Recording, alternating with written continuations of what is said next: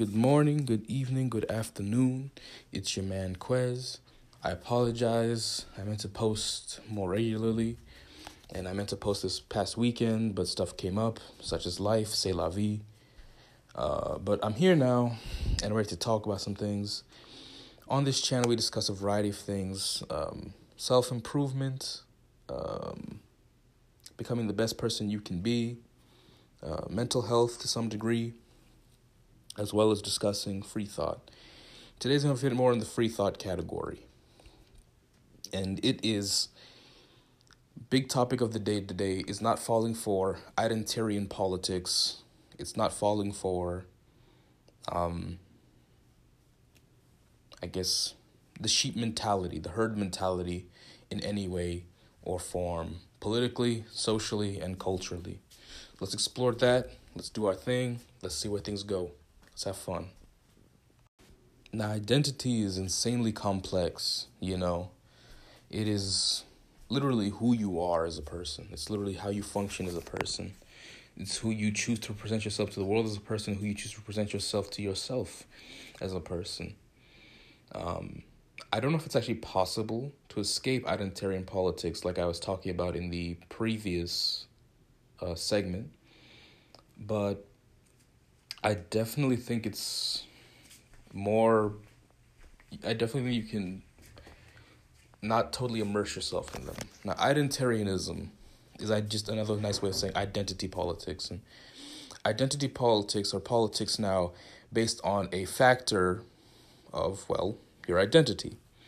That could be your race, your gender identity, your sex, your sexual orientation, your economic class, your nation of origin, basically identifying yourself through the lens of something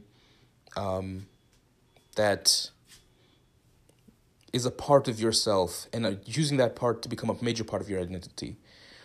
Now, I think the danger of becoming an identitarian, at least in my mind, I'm no political mastermind, I'm no deep philosopher or whatever, so I might be saying a whole bunch of nonsense and stupid shit. Who knows? I might be putting my foot in my mouth in a big way. But I'm trying to find the right way to say it. In my mind, identitarianism is dangerous because instead of fostering and creating an identity based around the unique traits that make you, you, and around the special traits that make you different from everybody, you're choosing to identify yourself as, let's say, for example, a black person. I'm guilty of this because I spoke about this in the first episode, where I addressed myself and said, I didn't feel a part of the world because I'm black or whatever, or pansexual or whatever I chose to say in that first episode. And I think that kind of thinking is generally quite damaging now. It's been a long week, but it's just, I look at that kind of thinking as counterproductive. As the world gets smaller and smaller and smaller, in some parts of the world we are becoming more rigid. We're becoming more prone to identitarianism. We're becoming more prone to marking ourselves on the basis of things that aren't even important or are even imaginary, such as race, racial pride, racial identity, racial unity, these kinds of things that don't really make sense in the grand scheme of things on any front, really, in my opinion, at the end of the day, but it is what it is. Now, let's have a nuanced conversation here. I can understand why, let's say, a black or Native American person in America, or a Latino person, a person who's generally disenfranchised in some way, ethnically or racially, would have a sort of, pride about the accomplishments of the group that they have been attributed to. And I can understand that. I can understand a desire for unity amongst that group of people. But at the same time, just in the greater scheme of things, the bigger picture, it doesn't make sense to me anymore. I don't know. And what's prompting me to say this, What's prompting me to say this is there's this new movement, right, in the political world of black people things called the American Descendants of Slavery movement. I'm actually very much in support of it. I think that black people in America, especially the descendants of slaves, should have a political agenda, an economic agenda. I think they should have, something going for themselves as a group.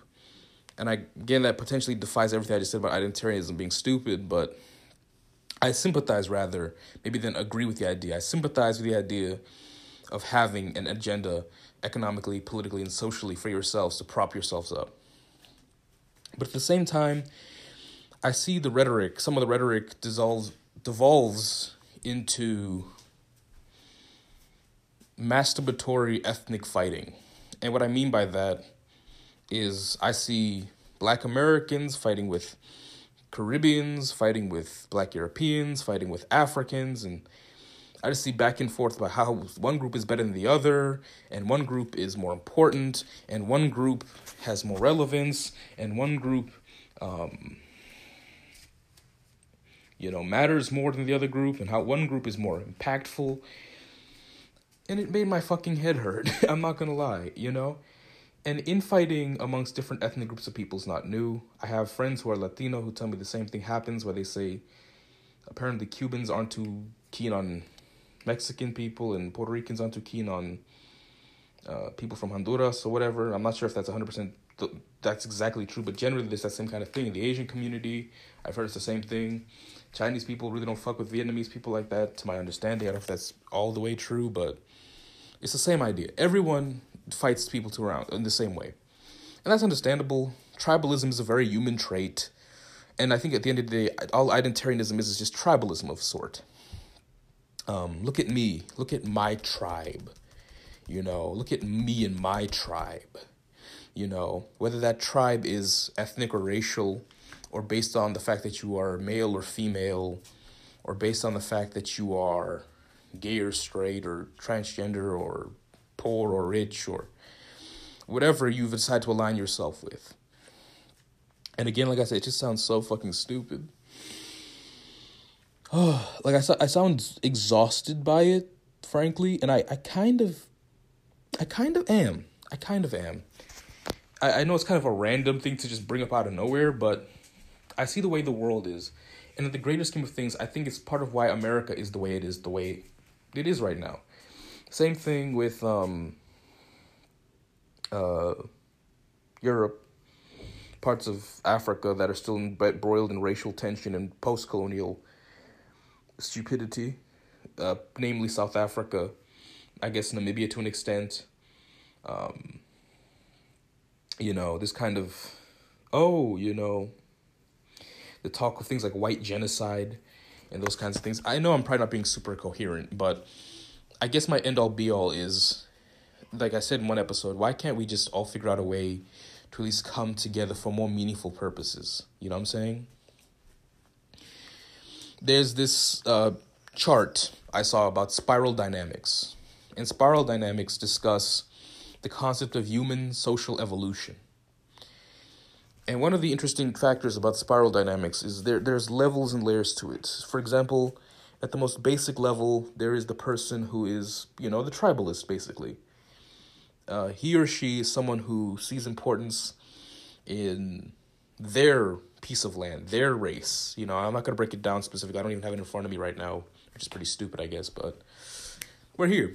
But basically, so people have pride in their little ethnic piece of land, their little cultural piece of land, their little identitarian piece of land. Now, identitarianism is, according to the spiral dynamic, is pretty low-frequency thinking, especially at the level of nationalism, racialism,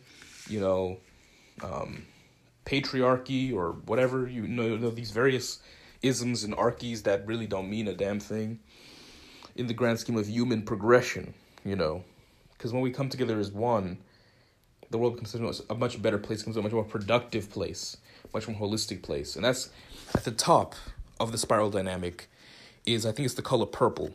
And the color purple represents a global citizen, someone who understands the need for different cultures, for different perspectives, and also the need for different voices in a conversation. Not everyone is going to say the same thing. For example, your unique voice should be used to say the unique things that you want to say and should say. Someone else's unique voice should be used to say the things that they want to say. And I thought that was a really cool concept. Because I think Trump won because of shit like that. I don't like Trump. I'm not going to sit here and pretend I do. But I think at the same time, when you spend all your time berating his supporters and trying to understand why they think the way they think, that created the situation as well. A lot of Trump supporters I met have this big chip on their shoulder like, oh, people don't like me because I like Trump. Yeah, this is what we're living in. This is America. It's anti-white. It's anti-this. At the end of the day, I think that's not true, but I think that's what the narrative people tell themselves to make themselves feel better about being ostracized in some way, you know? And feel better about being attacked. It's the same thing I see in some members of the black community in this country, for myself personally. Black Americans and Africans included, there's a sort of chip on their shoulder about, yes, our identity is centered around the suffering we experienced. So it's like colonialism or slavery or whatever, or Jim Crow or whatever, is going to make the entirety of how you identify yourself in relation to the rest of the world. Oh, they owe me something. Not that I'm saying that's how all black people think. That's something how most black people think. But I'm saying there's a subset of people who have created this entire identity around fuck these white people, fuck everybody, fuck other black people too. In just this weird victim complex thing that doesn't make sense to me. And it's weird to me. It's really fucking weird to me. It doesn't make sense to me. And like I said, it's not just black people, but that's my first point of reference because I am black. But it's everybody, you know. Everybody's the same way. Even, what was it? The most recent story. I'm going to be very careful about how I say this. The Ilhan Omar thing, where she was talking about how Israel is funded by wealthy American Jews. That's a whole can of worms I'm not too well educated on, so I'm not going to go too into it. But there's the whole pissing match of Jews versus Arab Muslims. It's so stupid. It's a piece of land. I get it. It's a holy land. It means everything to you. Holocausts and suffering and wars and imperialism, and I get it. I get it. There's so much nuance to these things. I maybe I'm just so simple, but it frustrates me. It actually legitimately frustrates me. This isn't even a political podcast. This is just an emotional, running on fumes podcast right now. I don't know. Humans confuse me so deeply. They confuse me so goddamn deeply. We will kill each other, you know, in the name of lands and gods we've never even seen before. But then we'll turn around and dismiss each other, who we can see. It always reminds me of a part of the Bible. And I thought it was a very insightful part of the Bible. If the Christian God does exist, that's very insightful of it to have ever said anything of this nature. But the Christian God is alleged to have said, and it's written in the Bible somewhere, I forget where it is, but how can you love me but not your neighbor? You can't even see me, but you can see your neighbor, and you don't even like him or her. That was deep, even as a kid, because it made a lot of sense, you know? I grew up in this religious household. People treat each other so fucking poorly, you know? And it's for the purpose of appeasing the ego. You know, this idea that I'm special. Even growing up, I mean religious. There's an element of tribalism in that too, isn't there? You know?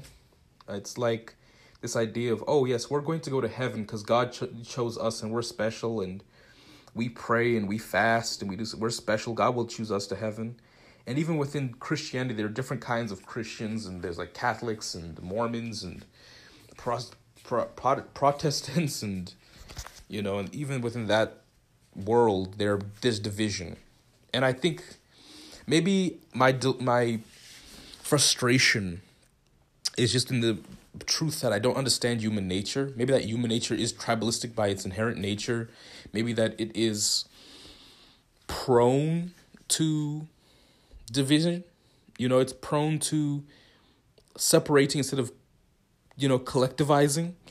Maybe that's the way human nature is, and I can't begrudge people for that. If that's their nature, but it just confounds me because that's not the way I function. That's not the way I look at things. And again, I'm going to say it. I'm an idealist. You know, I'm an idealist. And maybe that's also not a great position to take in a world that is far from ideal or far from perfect.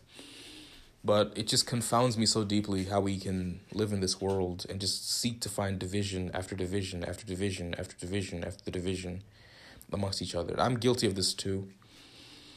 I'm guilty as fuck of this too. Just trying to find every reason why I'm different from somebody or better or less than from somebody in my own neurotic mind.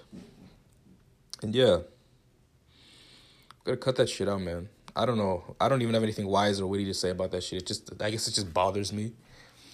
And I guess identitarianism, I guess it's just so unhealthy. I think my message for this whole thing is just seek to be the person who seeks the beauty in differences and sees the beauty in multiple voices and sees the beauty in every potential culture. Who can also see the flaws in every culture as well. That's important too. But who sees the beauty and the capability and the strength in everything, as well as being able to, scrutinize everything fairly and has equality in their minds and is genuinely about empowering people, regardless of whether they fit into your tribe, regardless of whether they appease or stroke your identitarian nature as a human,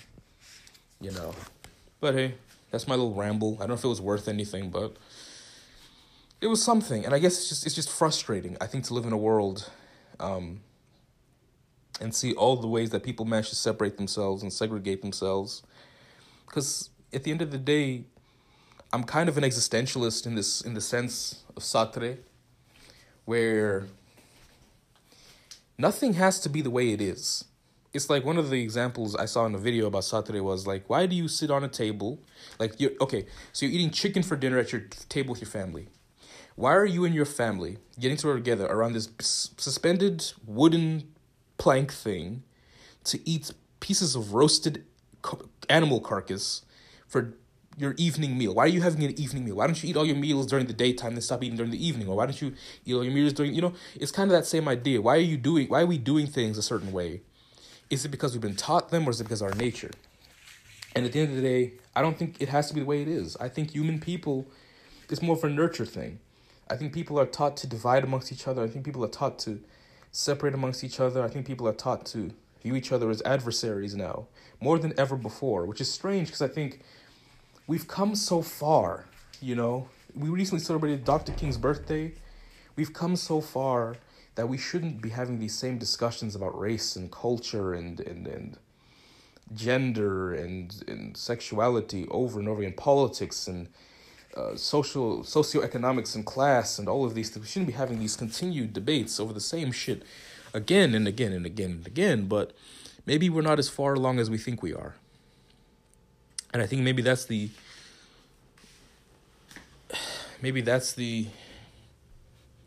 admission that will get us to move farther than we are now.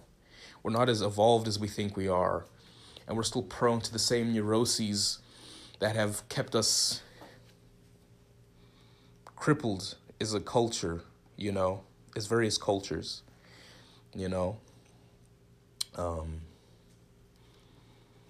I just love people. I respect people, and I want to see the world work out for a better thing. And these are the musings of an idealist.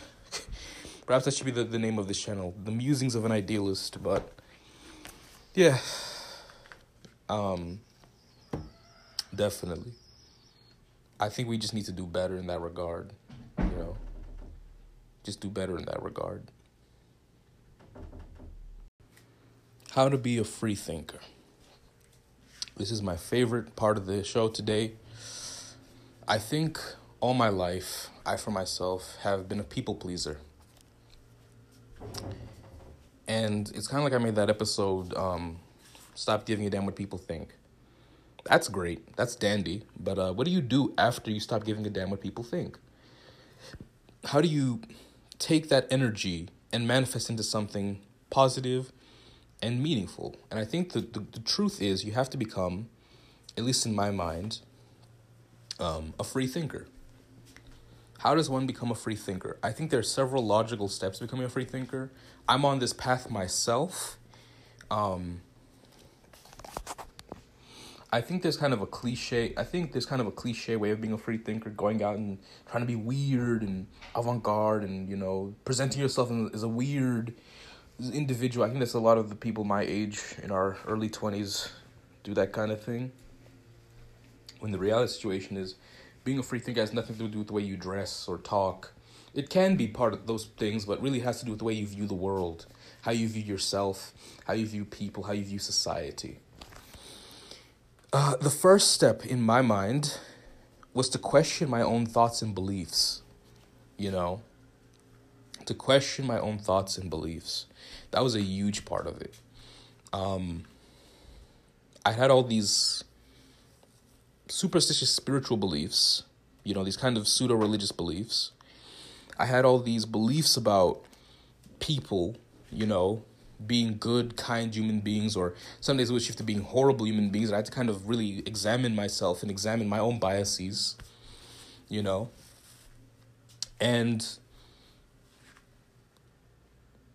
it was difficult. Questioning your own beliefs is deeply uncomfortable because it's questioning also your biases and also questioning part of yourself. Your thoughts are not yourself. Your beliefs are not necessarily yourself, but they do connect to your value system. And your value system is how you define yourself in relation to the world. And so that was very complicated initially.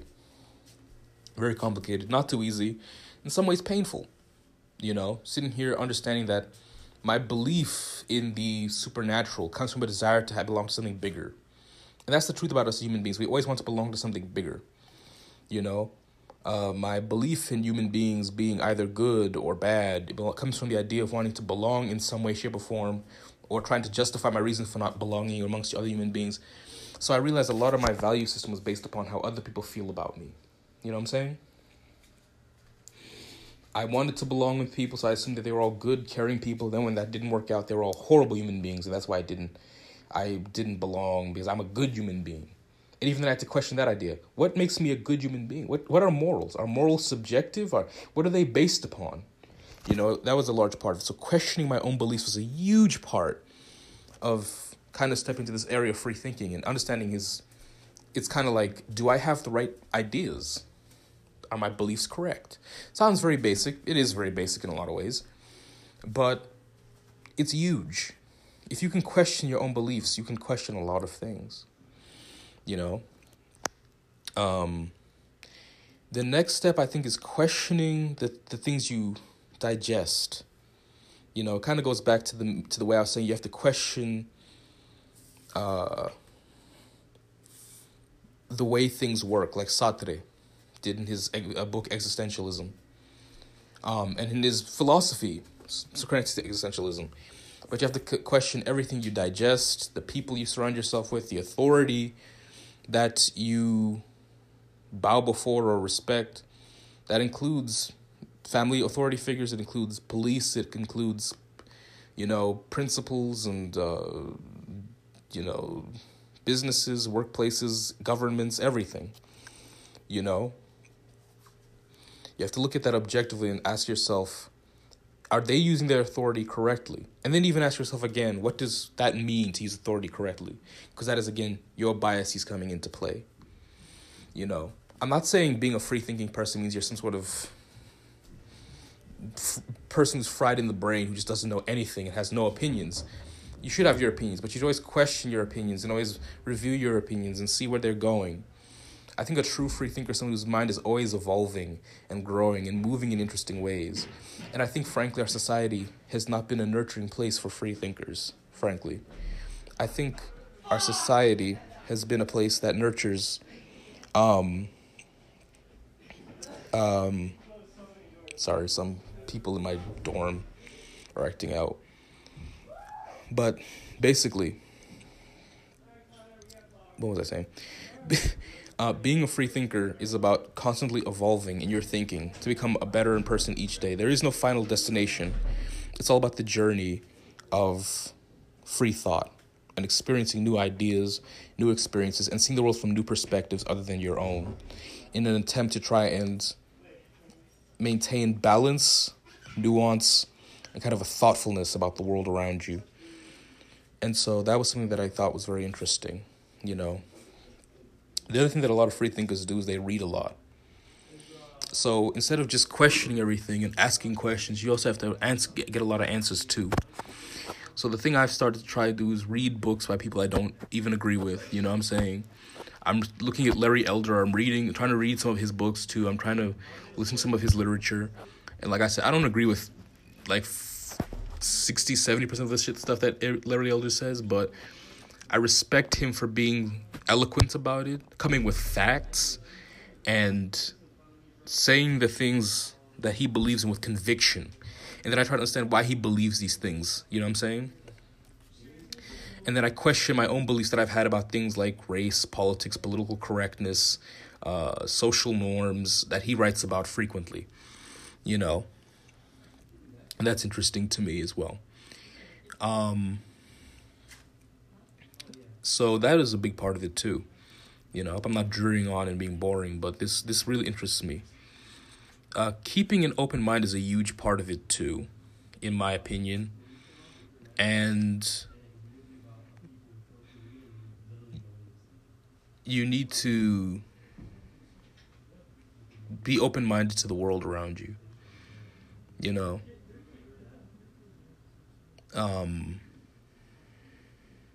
it's not easy. You know, I admit I'm guilty of this too, where I shut down when I hear something I don't like, or I turn away from something I don't want to hear. But more and more frequently, I'm listening. I'll watch YouTube videos by conservative thinkers that I don't usually agree with. I'll watch YouTube videos of people I don't usually agree with. I'll listen to libertarian ideas. I'll take a go listening to people I normally wouldn't agree with. You know what I'm saying? And I'll try to understand why certain people have certain ideas. Now, I think there's kind of a spot you have to be careful about. Because even then, I was looking at someone like Jared Taylor. Jared Taylor's a known white supremacist. And I was curious, like, why does he think the way he thinks? I watched a couple of interviews of his. I read some articles by him. I feel like I'm probably on a watch list or something now. But I was watching these Jared Taylor interviews, and I was just like, you know, it's, again, interesting why he thinks the way he does. And I think it's important we understand why he thinks the way he does, without legitimizing his ideas, which are, in my mind, and in a lot of people's minds, racist and horrible and bigoted and violent, at least at the core of what they are. Same thing with Richard Spencer. It's a curiosity more than anything else as to why do these guys think the way they think, instead of trying to sit there and legitimize their thoughts. And I think being a free thinker requires you to look at the world and try to understand, because I think the function of a free thinker, in my mind, is to make the world a better place. The function of a free thinker is to make the world more whole, more sensible, you know? The function of a free thinker is to provide new ideas and perspectives and originality in ways that I don't think we've seen before. You know, there's that saying that there's nothing really original under the sun, but I think that while there is nothing purely original under the sun, you can take things that have been meditated on and thought about before by other people and really twist them and turn them and make them into something great and new and unique, you know? So yeah, it's all about growing, not only yourself, but other people. I'm using a bunch of self-improvement apps right now, which talk about when you become a better person, the world around you and the people in your life will become better people too, because they're being influenced by you. Whether you can tell that or not, whether you see that or not, it's happening, at least to some degree. So yeah, that's one part of that. Being a free thinker, I think the hardest part is disconnecting your emotions from some of the things you're reading. Because I think emotions are what prevent us from looking at things open-mindedly and logically too. It's realizing that your feelings don't necessarily have primacy in your life again. I think I said it in another episode. But your feelings don't necessarily have primacy. What does have primacy is the way you view the world, your perspectives. These are more important. You know, and your openness to new experiences are more important. And your openness to new knowledge is more important than how you feel about certain things, I think.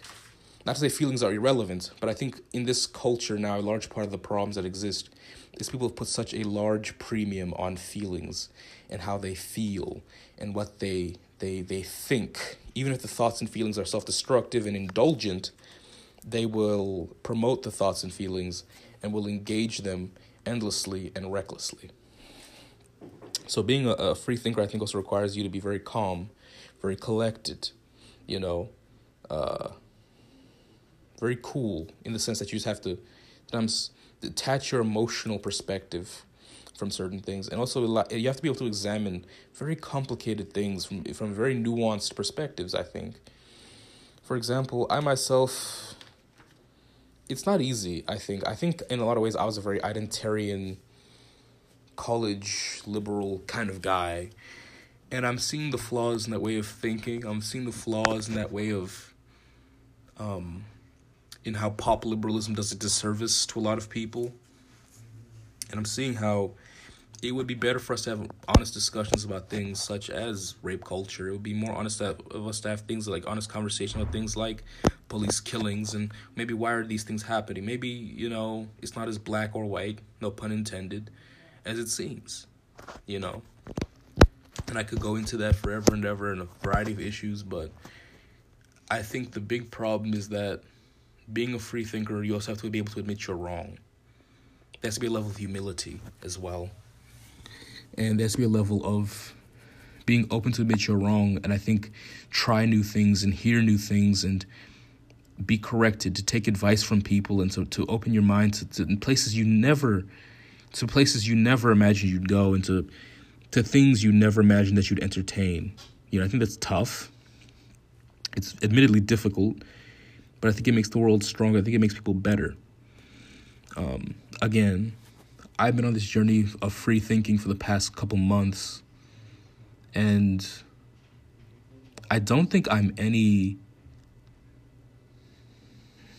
more potent intellectually than I was a couple months ago, but I definitely feel like I can make my own decisions. I definitely feel like I have more opinions, and when I do form my opinions, there's more of an educated process about it. It's not just, well, this is how I feel, so this is what we're doing. It's kind of like I think I weigh out things and I measure the pros and cons of taking a position, and I not only look for the greater good, but also the truth, for the facts, you know. I look for the facts. So again, it's not easy, but that's probably going to be a larger part of this podcast from here on out. It's just discussing the concept of free thought and free thinking and protecting things like freedom of speech and freedom of expression everywhere. No matter how complicated, no matter how ugly and awkward it might be. But yeah, free thinking, I think, and being able to be an educated individual in a variety of ways and forms and in various disciplines will make people in the world a much brighter place and much happier thing, you know? But that's just my thought. All right. I'm sorry if this episode was a bit disorganized, if it was a bit seat of the pants. It kind of was. But I was glad to make another episode.